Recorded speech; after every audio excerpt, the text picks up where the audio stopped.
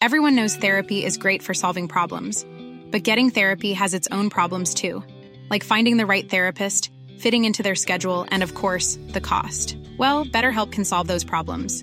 It's totally online and built around your schedule. It's surprisingly affordable too. Connect with a credentialed therapist by phone, video, or online chat, all from the comfort of your home. Visit BetterHelp.com to learn more and save 10% on your first month. That's BetterHelp, H-E-L-P. Hey, I'm Ryan Reynolds. At Mint Mobile, we like to do the opposite of what Big Wireless does. They charge you a lot, we charge you a little. So naturally, when they announced they'd be raising their prices due to inflation, we decided to deflate our prices due to not hating you. That's right. We're cutting the price of Mint Unlimited from $30 a month to just $15 a month. Give it a try at mintmobile.com/switch. $45 up front for 3 months plus taxes and fees. Promo rate for new customers for limited time. Unlimited more than 40 gigabytes per month slows. Full terms at mintmobile.com.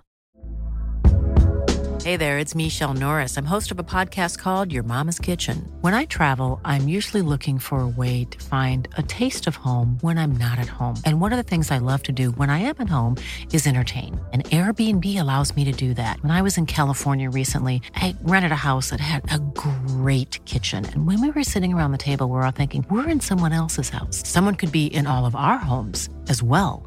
If you have a home, but you're not always at home, you have an Airbnb.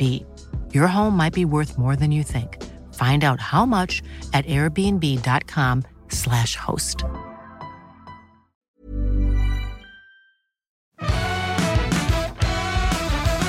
G'day, this is Better Than Yesterday. I'm Osher Ginsberg. This is a podcast here to make your day today better than yesterday. Making it better since 2013. That's what we've been doing.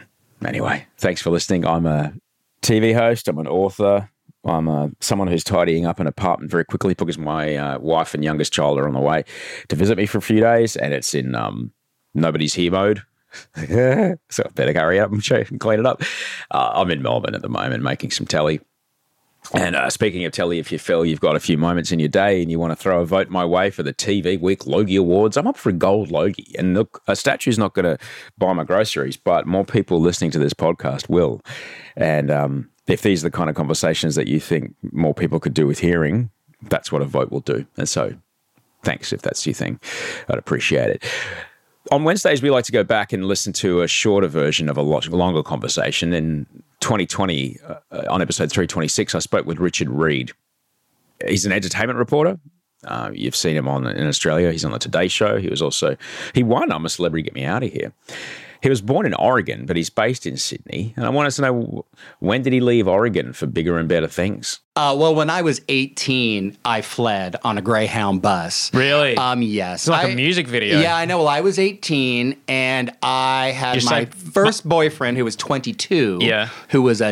He was divorced from a dental hygienist, a woman, and we had appeared together in a community production of You're a Good Man, Charlie Brown. He played Schroeder, I played Linus, and he looked under my blanket and whisked me away to San Francisco. Oh, really? I know. So what was the conversation with your folks?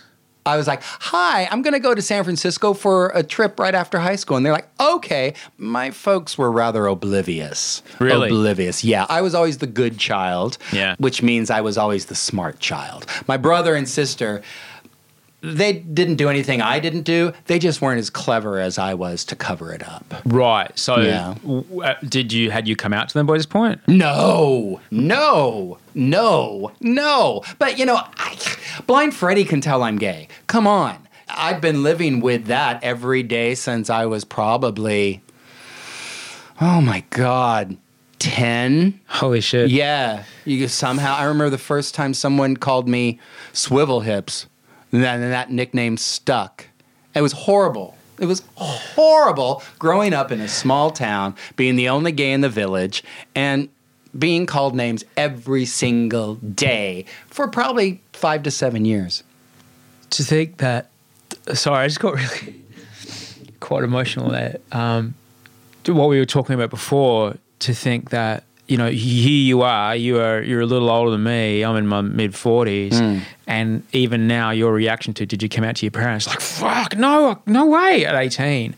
And now we live in a time where if you're 13, 14, it's probably pretty safe in most parts of this country to come out. I don't know if it still is in the small towns. Possibly, I yeah. think it could be different I in the concur. small towns, but larger towns. Also, now when you hear stories of young people, 13, 14, maybe even younger, saying, I was born in the wrong body. Yeah. I might be biologically a man, but I'm a woman inside. And this is, people who are barely in their teens. Yeah. And having that conversation with their parents. Yeah. Yeah. I didn't come out till I was 26 to my parents, and I took a trip. I was living in New York City at that time, and I took a trip specifically to tell my mother that I was gay. And it took me probably 2 years working very closely with a therapist before I grew a set of balls and could do it. What was her reaction? It was very odd because we were in a parking structure, and somehow the conversation, we were in the elevator, and somehow the conversation, so are you dating anybody? And I was like, oh, Mom, I really don't date. And she goes, well, what do you really call it when you go out with a girl? And I said, Mom, I don't go out with girls. I'm gay. I think you know that. And she was like, no, I don't know that. And I was like, well, I am. Wow, really? And then the elevator door opened. What did And we talked about it a little further. But she didn't tell my stepfather for another 3 years. Whoa. I'm very close with my stepfather, but I didn't have that conversation with them. And then she told him when she was having a bipolar episode. All right. Yeah. So it just kind of slipped out. Was she sick, most of your growing up? Oh, yeah. She would have episodes. Well, she had episodes ever since she was in high school. But, when you're younger, you have one and it can be, 5, 6, 7 years. And then you might have another one. So I don't even think they knew to call it, bipolar, manic depressive. They just called it crazy. But she spent her first time in a mental institution when she was in her second year of uni.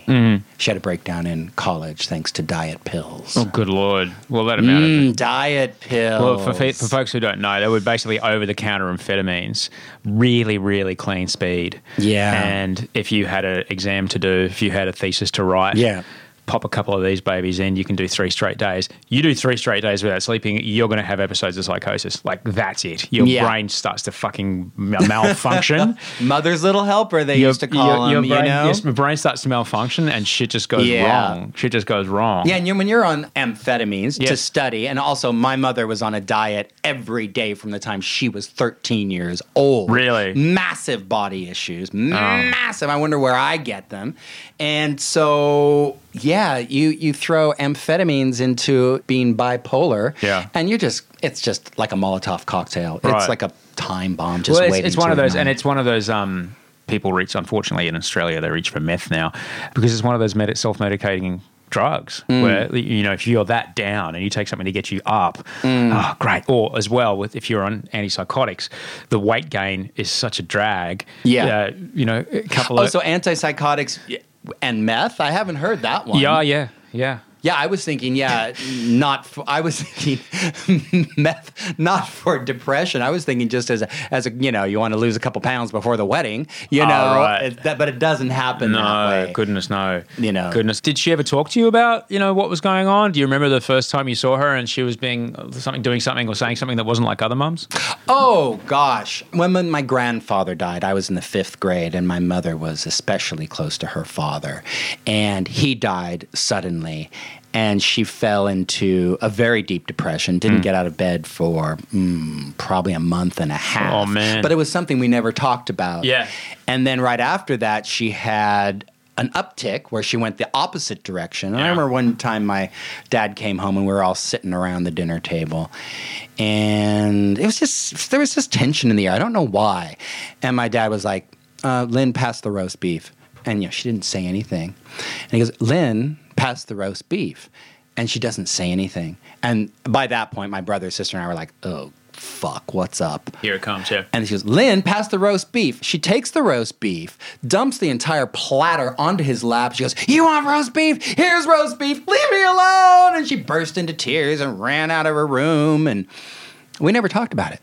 Oh, really? Never talked about it. Never talked about it. The fear back then was like, are you getting a divorce? I'm like, no, we just had a fight. Your mother just had a meltdown. And she had meltdowns pretty regularly, probably for every 7 years. And then she had another one after I left home where she was driving people around from the church. And she drove an old lady to the local supermarket to do her shopping. And the woman said, bye, Lynn, we'll see you later. And my mom goes, you're a fucking slut. And shut the door and left the old woman at the shopping market. And we're like, well, that's unusual. And then a couple of days later, she didn't come home. And then she drives up to my dad's house in a brand new Ford minivan. And was like, I thought we needed a new car. I was like, we can't afford this. She goes, well, we need it. You know, you just don't do something like that. Yeah. And so there were episodes that we all thought, oh, mom's just being crazy. I mean, then it got really bad and she was institutionalized for 3-4 months. Oh, right. A big depression. And you had gone by then. Yeah. I'd already gone. I'd moved around. I'd moved to San Francisco, Los Angeles. I moved to New York. And at this time, I was living in Seattle. Now, at the time that Richard lived in Seattle, there was quite a cultural moment going on. There was a huge gay community there. And in my mind, it's like the Village People movie. And I wanted to know, was it like that in real life? Oh, God. I was like, because disco was, at its peak. And I was just a little twink with bleach blonde, feather. Of course hair, you were. Of course you were. Skinny, like I wasn't eating properly. I was pale. I was white. I was like every pervert's dream boy. And I was having a really good time. And the 22-year-old, was he still around? Or? Oh, my God. 2 weeks later, it was over. I broke his heart and moved in with a 38-year-old. Wolfgang. Yes, he was a German, and God, can you say daddy issues? I guess I had those. Oh, really? I had those. Absolutely. Yeah, well, that's not uncommon. It's not an uncommon thing. Oh, I loved him. Yeah, I'll bet you did. Oh, my God, I loved him. And I thought he loved me until about a month later when a cuter, maybe 17-year-old caught his eye. I pretty much knew the deal. But I was always special to him. Yeah. He always kept me around. So let me just do that. I'm just trying to get the scope of this, in the context of the first stuff we talked about. I'm just trying to get a scope of you are just a little bit older than me. So this would have been 50. I'm 55, and this AIDS was just in the public consciousness. This is what I'm going on about. This would have been right at the very start of the 7 or 8 years of Reagan just not doing anything, like the US government just denying that this even existed and letting, I think, something like 25, 30, 40,000 people die. Oh, yeah. Just let them die. Yeah, well, it was considered a gay disease. It first started, the first thing they called it was gay cancer. Yeah. And then they called it GRID. And then it got its name AIDS. And it wasn't really until it started seeping into the American heterosexual community, through bad blood transfusions or guys on the down low. Yeah. Oh my God. Men who have sex with men who don't identify as gay. That's still where the predominance of HIV is spread in America, but I digress. So it was right before that. And I remember going to Wolfgang, my 38-year-old boyfriend, and saying, Wolfgang, I don't want gay cancer. And he said to me, oh, Richard, only fags get gay cancer, and you're not a fag. And I was like, oh, I'm not?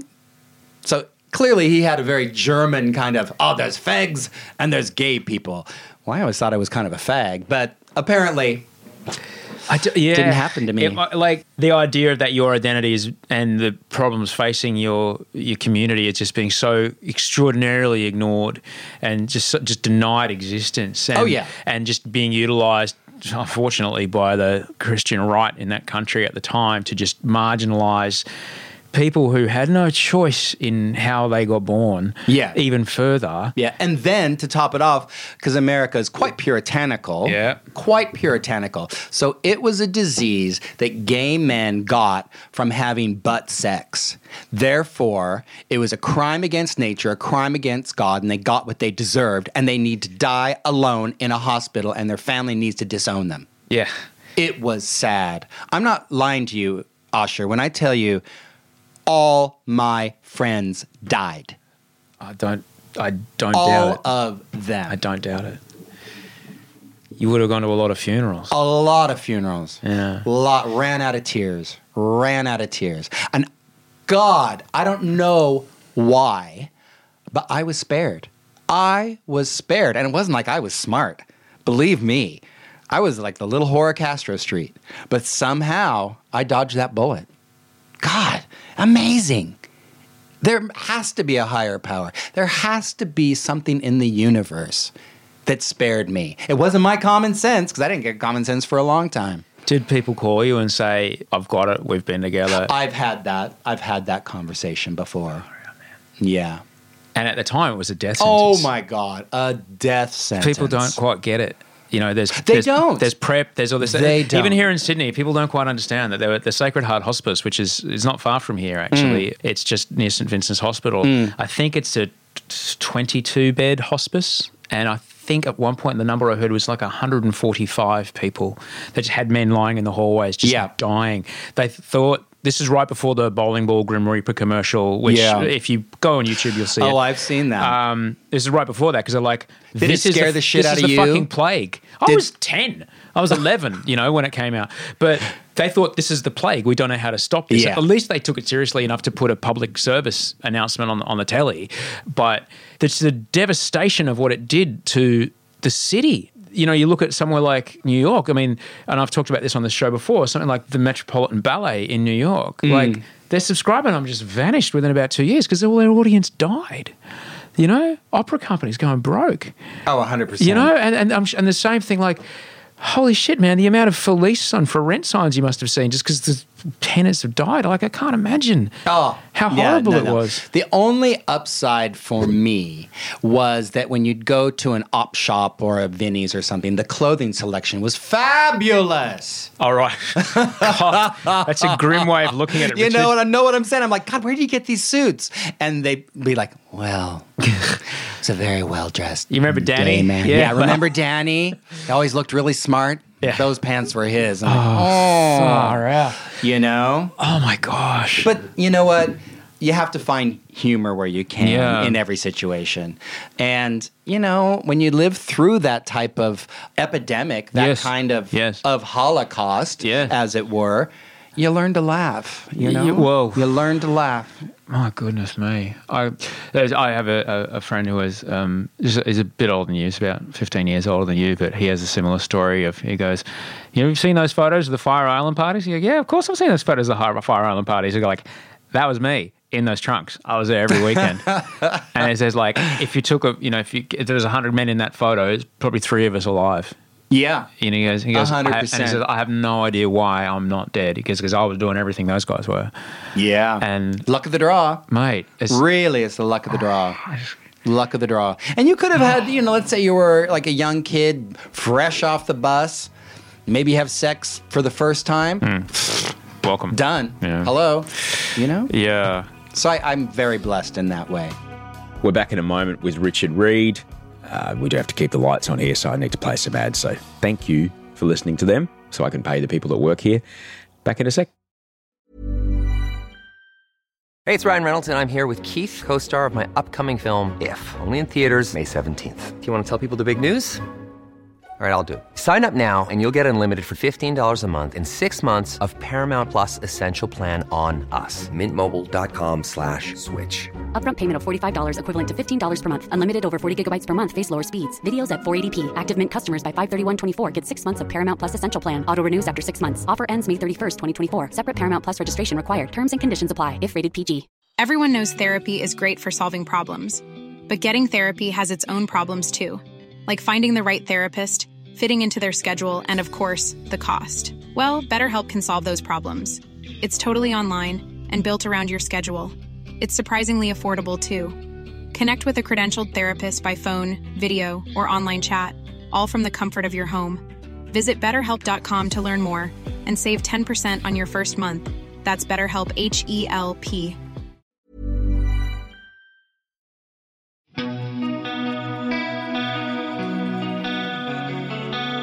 This is Better Than Yesterday. I'm Moshe Ginsberg. We're speaking with Richard Reid today. It's a short version of a longer conversation. You can find it at episode 326.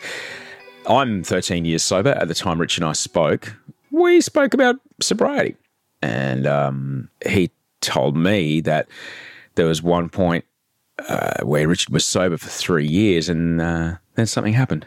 Well, then I got a show called Domestic Blitz. Yes. I was with Nine at the time, doing the Today Show, The Gossip Crosses, and I got this call, and they wanted me to be on the show Domestic Blitz. Prime time, Yeah, let's go. Prime Time, Scott Cam, Makeover Shelley show? Grant. Yeah, it was I always say the bastard child of Backyard Blitz. Oh, yeah. You know, it was a beautiful, beautiful show, and I would come and take the family away on a holiday while Scott and Shelley and the crew would redo their home. And so it was through my time with them that we'd find out why we chose them. And usually it would have to do with maybe an illness in the family or maybe some depression, unemployment. And, you know, it's very hard on me because it was hard on me because I'm a very sincere, honest, upfront, yet curious person. And so I felt like I was being mildly manipulative when I would ask them, so tell me about the cancer, you know, and, you know, it's TV, you know, you want something heartfelt. And I just would feel so bad. I had 3 years, came down to do that show. I was also doing the Today Show, getting up at 3 a.m., working on that show till 9 a.m., getting in a car and then working until 8 p.m., trying to get some sleep, trying to do my job. I was so tired. All I did was work, eat, shit, and sleep. And I had no friends. I knew no one really here. And so it was just one day, a friend of mine said, hey, you want to get high? And I was like, sure. Right. I'll smoke some pot. Pot was it. never my thing. That was it. That was what I saw because drinking was always my thing. Love a drink. And then I was like, yeah, sure, I'll get high. It was never my problem. I'll be okay. So then I went back to LA and they were like, oh, man, your sobriety, you've totally lost your time. And I was like, well, if I lost my 3 years of time of being sober, I might as well go out and have a fucking party. Right. And it was not pretty. It was not pretty. There was like one thing that I always enjoyed about drinking was my favorite was blackouts. I was like, what's the point of drinking if you're not going to black out? What does that say? If I remembered it wasn't fun? Yeah, exactly. And so I had a number of blackouts. And down here, I had some fairly humiliating business situations from being drunk and on sleeping pills. And it was just demoralizing, as they say. And so got my shit together again. And How long were you out? Oh, in and out for about 2 years. 2 years. Yeah. Wow. Yeah. Oh, man.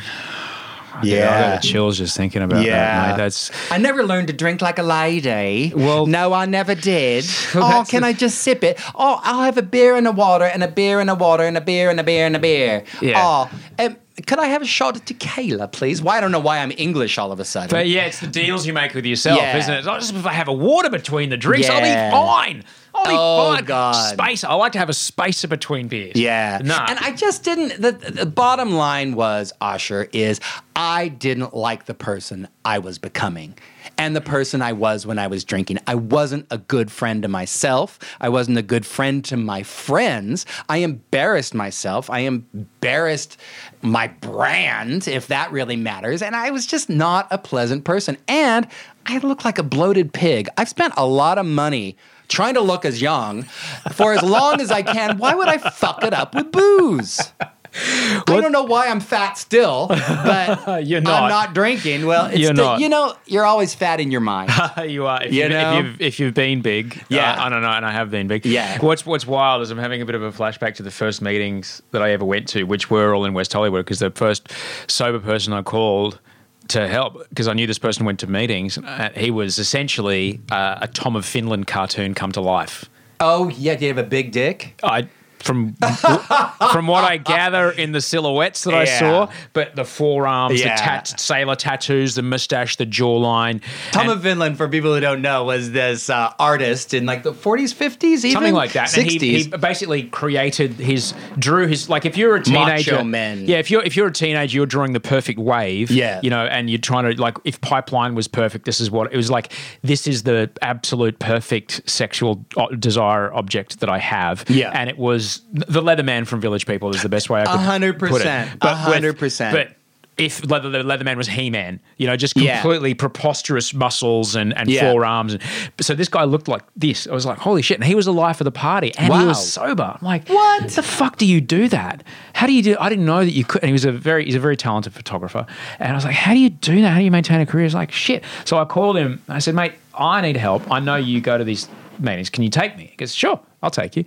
And so the first meetings I went to were all in opposite the log cabin. The recovery center on Robertson. That's where I went. Yes. So I spent a month there, right? And that's where Sir, Beverly Hills Housewives restaurant is now. Oh, right. Sir, and then Pump. I've been and then to you Sir. have the recovery center. I've been to Sir. Yeah. Anyway, so I go to these meetings, and exactly what you just said. I was like, well, there's a long way of getting to this. It's like sat in this room thinking, none of these people understand me. I'm a special fucking snowflake. They don't know how famous I am in Australia. And then someone stood up, someone from Kansas or something stood up and basically said exactly what you said just then. I was like, oh, fuck, I'm just a bog standard. This is like the same thing that happens to everybody. It's the same set of behaviors, the same way you feel about yourself, the same inability to control what happens. You end up hating who you are. Like, I have said exactly what you just said. You didn't like, you weren't a good friend to yourself. You didn't like who you were when you did drink. That's exactly what happened to me. And if anyone's listening, I want you to understand that it's okay. This is just the thing that happens to some people when they can't stop drinking. And thankfully, there's a way out of it. Mm-hmm. There is a way out of it. You just, you know. Mm-hmm. And we've talked about this before. In America, alcoholism and drug addiction, while it is rampant, is less accepted than it is here, especially alcohol consumption and alcoholism. Yeah. I feel, in my opinion, a blind eye is still turned towards people who drink way too much and are probably alcoholics. And it's something you really have a hard time talking about. Me to Australians who, let's say they're like, oh, well, he likes to have a good time. And I'm like, no, he's a fucking drunk. Yeah. You know, but that's judgment and that's my opinion and it's not my business. I remember I saw a commercial on the TV here and it was the cycle of how drinking is passed from a generation to generation. Yeah. It was like, it started in the 50s and Dad was saying to the little tyke, oh, get Dad a beer. And then the kid goes and gets a beer and comes back and it's that kid now, hey, get Dad a beer. And it's how it's passed from generation. The thing about, I know I'm moving around a lot. Okay, lockout laws. Yes. Okay, that came, to the best of my knowledge, after a bunch of those coward punches happened, those one-punch deaths. Yes. Okay, that was not a result. I mean, you weren't going to cure that by having lockout laws and keeping people out or into clubs after a certain hour. That's caused by irresponsible drinking. That's caused by no education when it comes to drinking at all. Yeah. And that's what it's about. Yeah. I couldn't agree with you more. It's a result of substandard drug and alcohol policy. Yeah. But it starts at the home. It sure starts does. at the home 100% and the does. school. If you're going to teach sex education, you should teach booze and drug education. If you want to hear my full conversation with Richard Reid, episode 326, just scroll on back and you'll find it there. Thanks so much for listening. Thank you to Bree Steele, who produced this episode, Andy Marr on audio and video post-production, and you for listening. If you feel like voting for a Logie, you can find it in the show notes. If not, that's cool. I'll see you here on Friday.